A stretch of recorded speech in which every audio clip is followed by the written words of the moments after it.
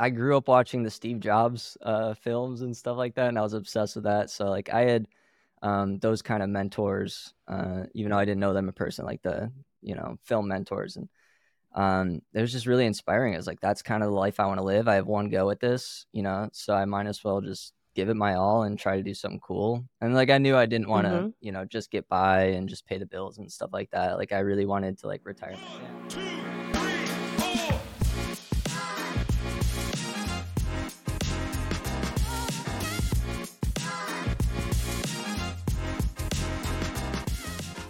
All right, welcome, y'all. We have Austin Eckman with us. Very happy about that. He's got a fascinating founder journey that I'm so excited to dive into. So, first of all, he's only 25 years old, young, I should say. He started coding at 12 years old. He self describes as a robotics nerd turned entrepreneur. Today, he teaches circuits, coding, and basic robotics to students around the world using storytelling plus open source parts via inventor.io, which he started 4.5 years ago with only $2,000 in his bank account. This was practically his life savings, and he figured he might as well give it a shot. He could always go back to working in the factory. So I'm really excited to dive in and get to know more about your founder journey, Austin. I know that he also shared that he's been really tweaking and figuring out product market fit and just recently hit that. And afterward, now they're doing 5 million plus in revenue. So going to be really interesting as well to learn about their journey to product market fit. So happy to have you. Welcome, welcome, Austin. Thank you. Appreciate it. It was a solid intro. Great. So I want to start now. I've given your intro. I Yeah. want to invite you to tell us about who is Austin in your own words. I just would say like probably a maker at heart. I just always kind of have a project I'm working on or two and dive deep into that.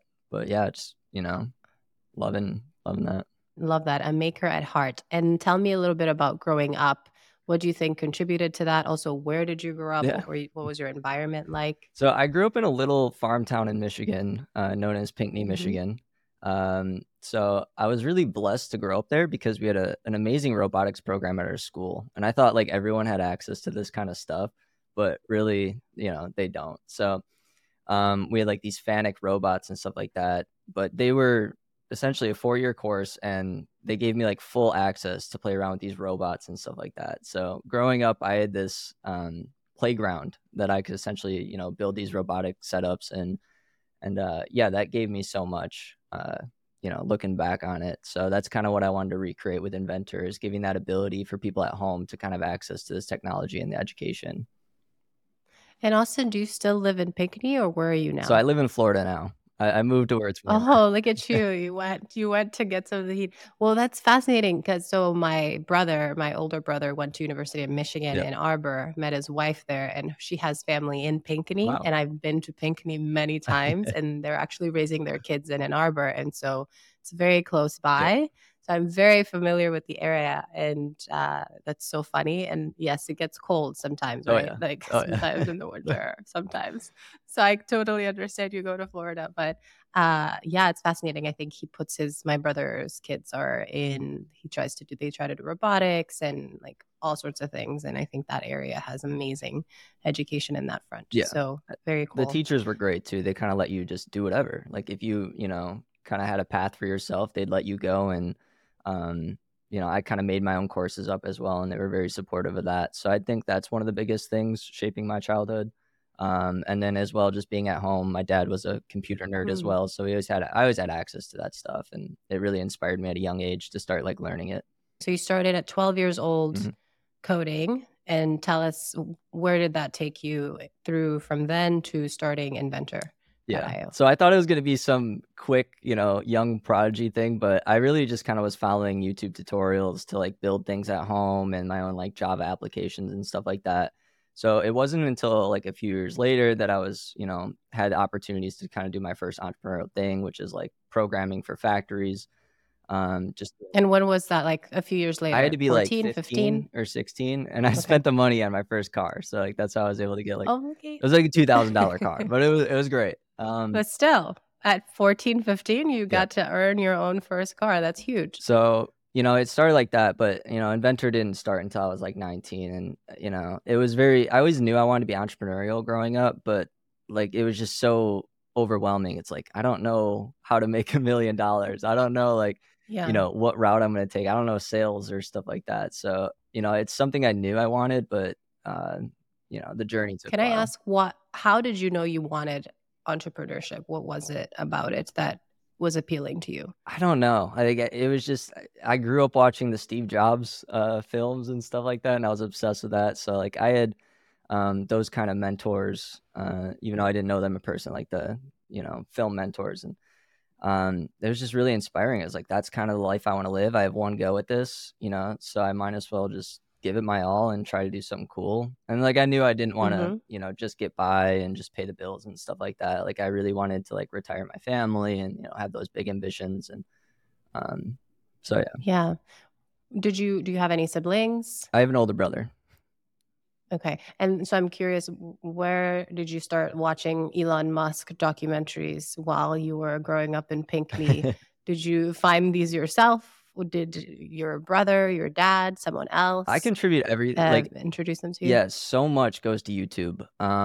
Like, I learned how to build my whole business, like, sales-wise from YouTube, and, all these great CEO interviews you can just look up on YouTube. So it was just a wealth of knowledge, and I think I learned from a young age. Because when I started programming at 12, I learned from YouTube videos, just following it, and then that kind of unlocked something in my brain, like, "Oh, I can watch this video and gain this knowledge." So it's like, "Oh, I can apply it to anything. I Mhm. can kinda learn anything from YouTube, and it's free." So What a great resource. Okay, so then around 15, 14, you started to get some first projects work yep. with factories and supporting them with coding, and these you would apply proactively to them, right? Or So it was just kind of, I'd get these gigs through my dad. He would help me kinda, it was okay. family friends and stuff like that. So they'd be like, "Oh, here's this Yeah, you're problem. Let's see if hustling Austin can through fix your it." network. Yeah. You were already networking.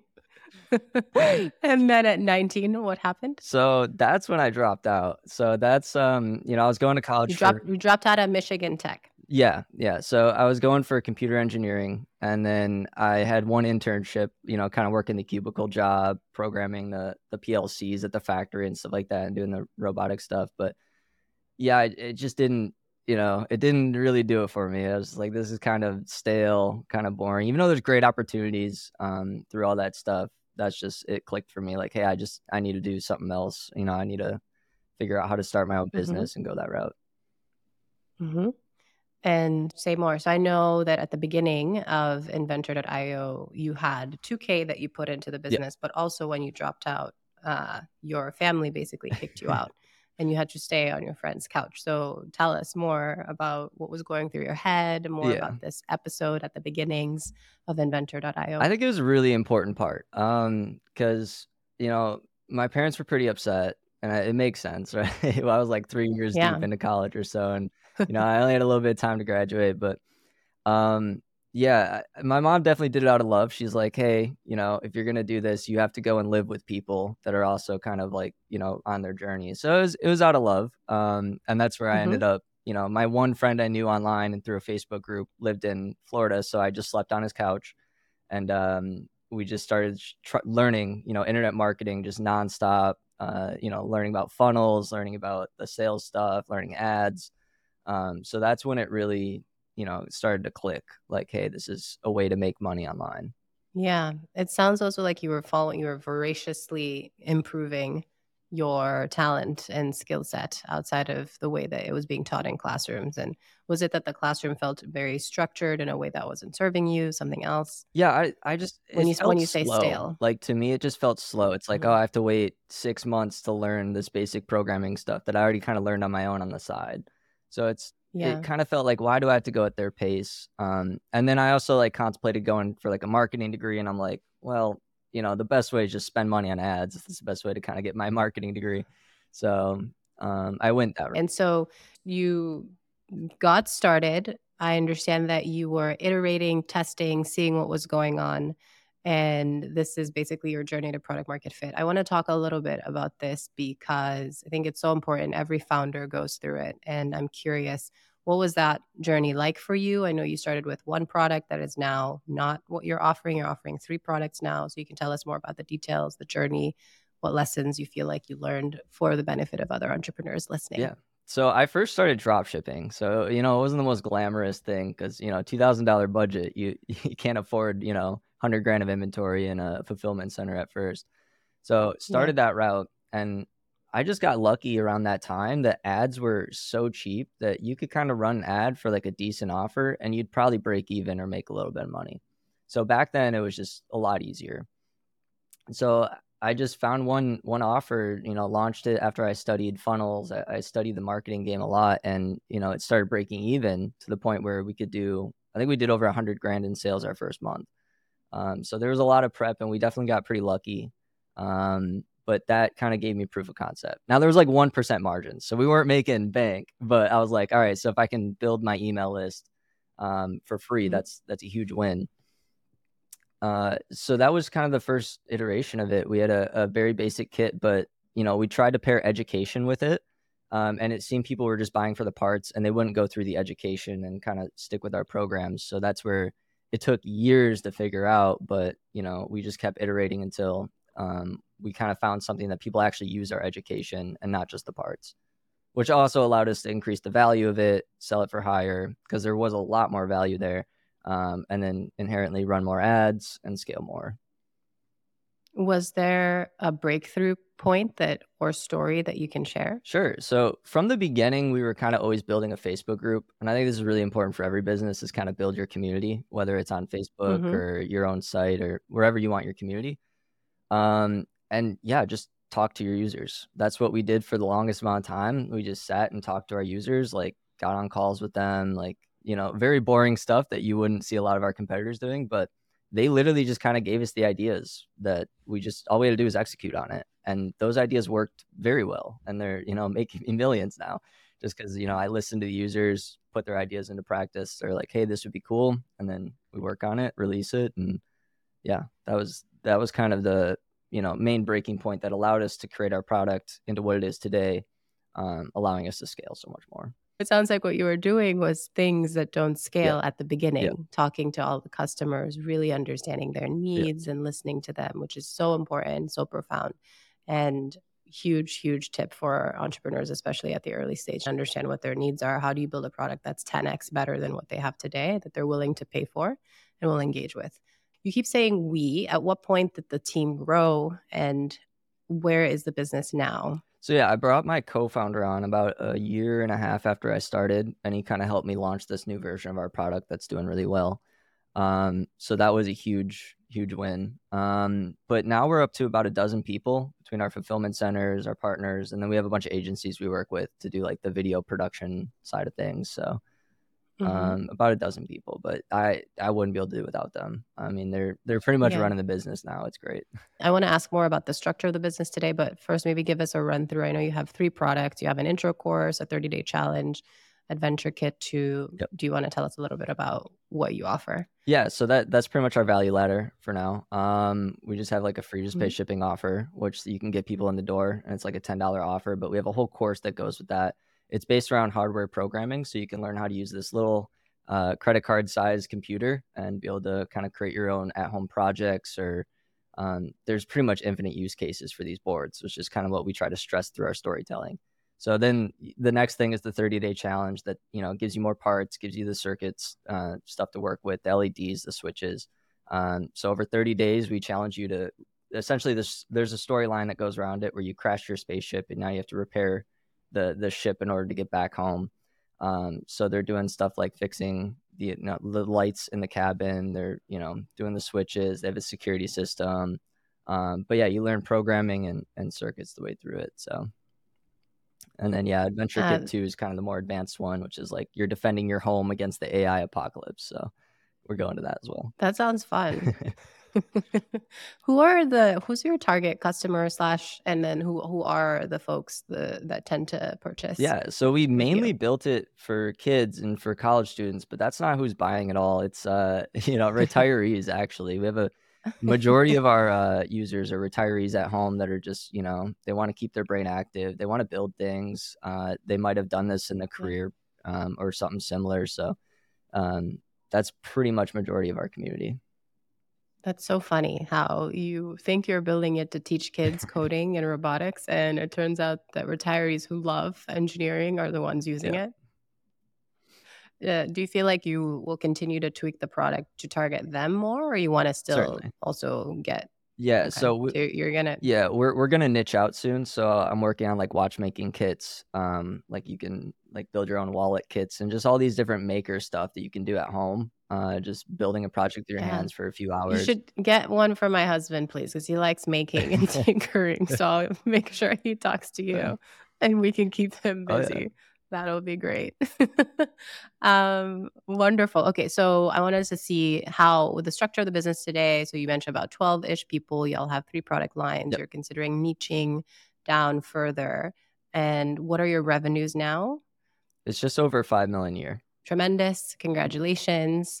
And how is your team run? Like you are as a leader, how are you thinking about the way you run the company? Well, it's always changing, and it's especially changed up recently because we were very much an online business earlier this year, but now we're switching to kind of being an in-person business.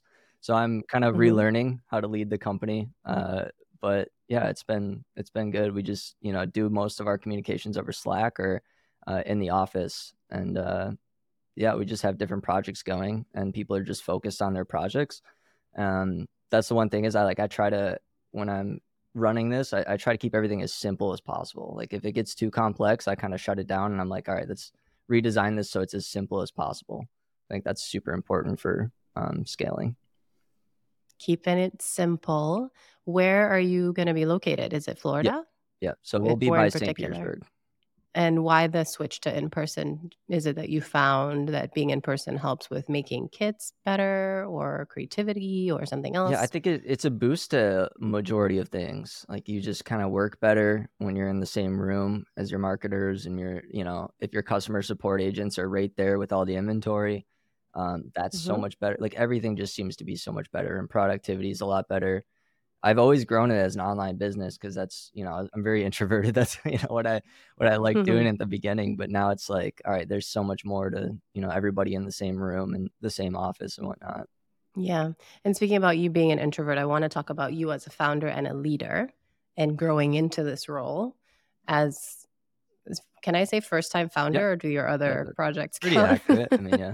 Great. Right. And I'm so curious, what do you feel has stretched you the most in the journey that Yeah. you've taken? And Well, I never wanted to be the CEO. I never wanted to be the founder. I always kind of wanted to be the second or third person in command because that's just where I felt comfortable. But I knew mm, once this opportunity kind of started happening that it was like my responsibility to get up and serve and to lead the team. So it's been a journey. It's been tough. It's definitely not the role I expected to be in. I was expected to be like the vice president or whatever. But yeah, it's just there's this one saying I heard that like once the mind expands, it's super hard for it to go back to the way it was beforehand. So like once you start seeing what's possible, and then you start seeing like how you affected somebody's life and how you taught like a kid programming for the first time, and his face is all lit up. He's like, "This is so cool!" Like, it's hard to not want to scale this as hard as possible. what do you feel these days, right now? You're transitioning to in person, you are relearning, managing folks. What do you feel like these days you are working on personally as a founder in your growth? I'm doing a lot of education versus building, which I'm very blessed to have the team that I have that they're doing a majority of the building. And I Mhm. can spend a lot of time, learning new processes, going to conventions and stuff like that, learning new marketing stuff, and um, yeah, that's pretty. That sounds pretty accurate. So, as a founder, it's such an interesting job because it seems every 3 or 6 months your role evolves with Yeah, the company growing and scaling. And you're constantly learning and growing for what the company will be in the future. So, you can support the team for what they can be in the future. So, it's very normal. I would say it's funny. I think the main job of a founder is to learn well and Mhm. to hire well Oh yeah, because oh yeah. you're just constantly evolving. So it sounds like you're in that process. So more power to you. Let's transition to your personal life outside of being a founder, or just Sure. like more holistic. you're more holistically. I'm curious, how do you design your life today? Meaning work, personal finances, play, health, relationships, things like that. How Yeah. do you think about what's important to you? So I'd like to be more disciplined. I always try to, schedule out my days, but I always fall off on the schedule. So I've tried really hard to get on a schedule, but it doesn't really work for me. But I do, for sure I work out every day. That's been one huge change in the last year that really helped me scale my business even further. Hmm. Just kind of taking discipline over my health. I've always been a couch potato, always been the skinny kid. So this last year has been great for that. So I've been really into like biohacking, the very novice version of biohacking. But so I try to do red light therapy. I got the cold plunge on the way. I have a sauna that, sauna's been amazing for that. But yeah, it's really just between, I spend a little bit of time on the hobbies. I spend a bit of time on health every day. And then the Hmm. rest is education or executing on building. And then I try to schedule things, but my schedule always falls off. Yeah. Why do you feel like it falls off? Um, I wanna say it's because I lack discipline to keep it, but then also, like, I really don't lack discipline, so it's like it's a weird, um I don't know, I just always feel guilty when I miss something by a few minutes, that's like, "Oh, now I should be eating at this time," and it's like I miss it by a few minutes, so I I feel like I just don't want that extra guilt. I'm like, Yeah. I'll eat, around this time every day, and that Right. kinda helps me go a little bit more.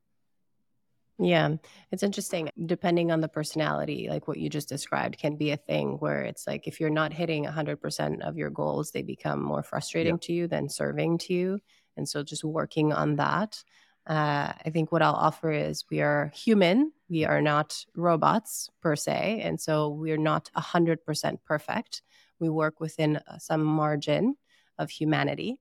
And if it's useful at all, it's more about how can you think of what's the level of training that I fall to, Mhm. meaning I intend to eat at this time, usually of Yeah. day. I intend to work out this many times a week slash at this time. And I do these other biohacking things that work for me, like sauna or cold plunge or whatever. I spend time with friends generally. And if you hit that 80% of the time, you're doing wonderful. And it's great to have those serve you in that way. But if you don't hit it 100% of the time, it feels like you're just human and Yeah. normal. Appreciate that. Of It's kinda course. And then I want to end with Austin, what does success mean to you these days? It's always evolving for folks. So it's always wonderful to hear what their current definition is. Yeah, for me, it's, being able to spend time with my family and friends, and, kind of be able to serve a lot of people. And I mean, it doesn't have to be a lot of people, but, be able to serve people and then be able to spend time with my friends and family. Um, the financial side, like, as long as, I'm paying the bills, I don't care. It's great to keep scaling that. It just means I served more people. But yeah, it's just the ability to serve would be success. And with that beautiful note, it was so great to have you and Thank get you. to know you better, Austin. Thank you so, so much for coming. And I'm looking forward to staying in touch and seeing you continue to serve Thank you. and grow. Appreciate you. Thank you for listening. Don't forget to subscribe. And if you like what you hear, leave a review and share.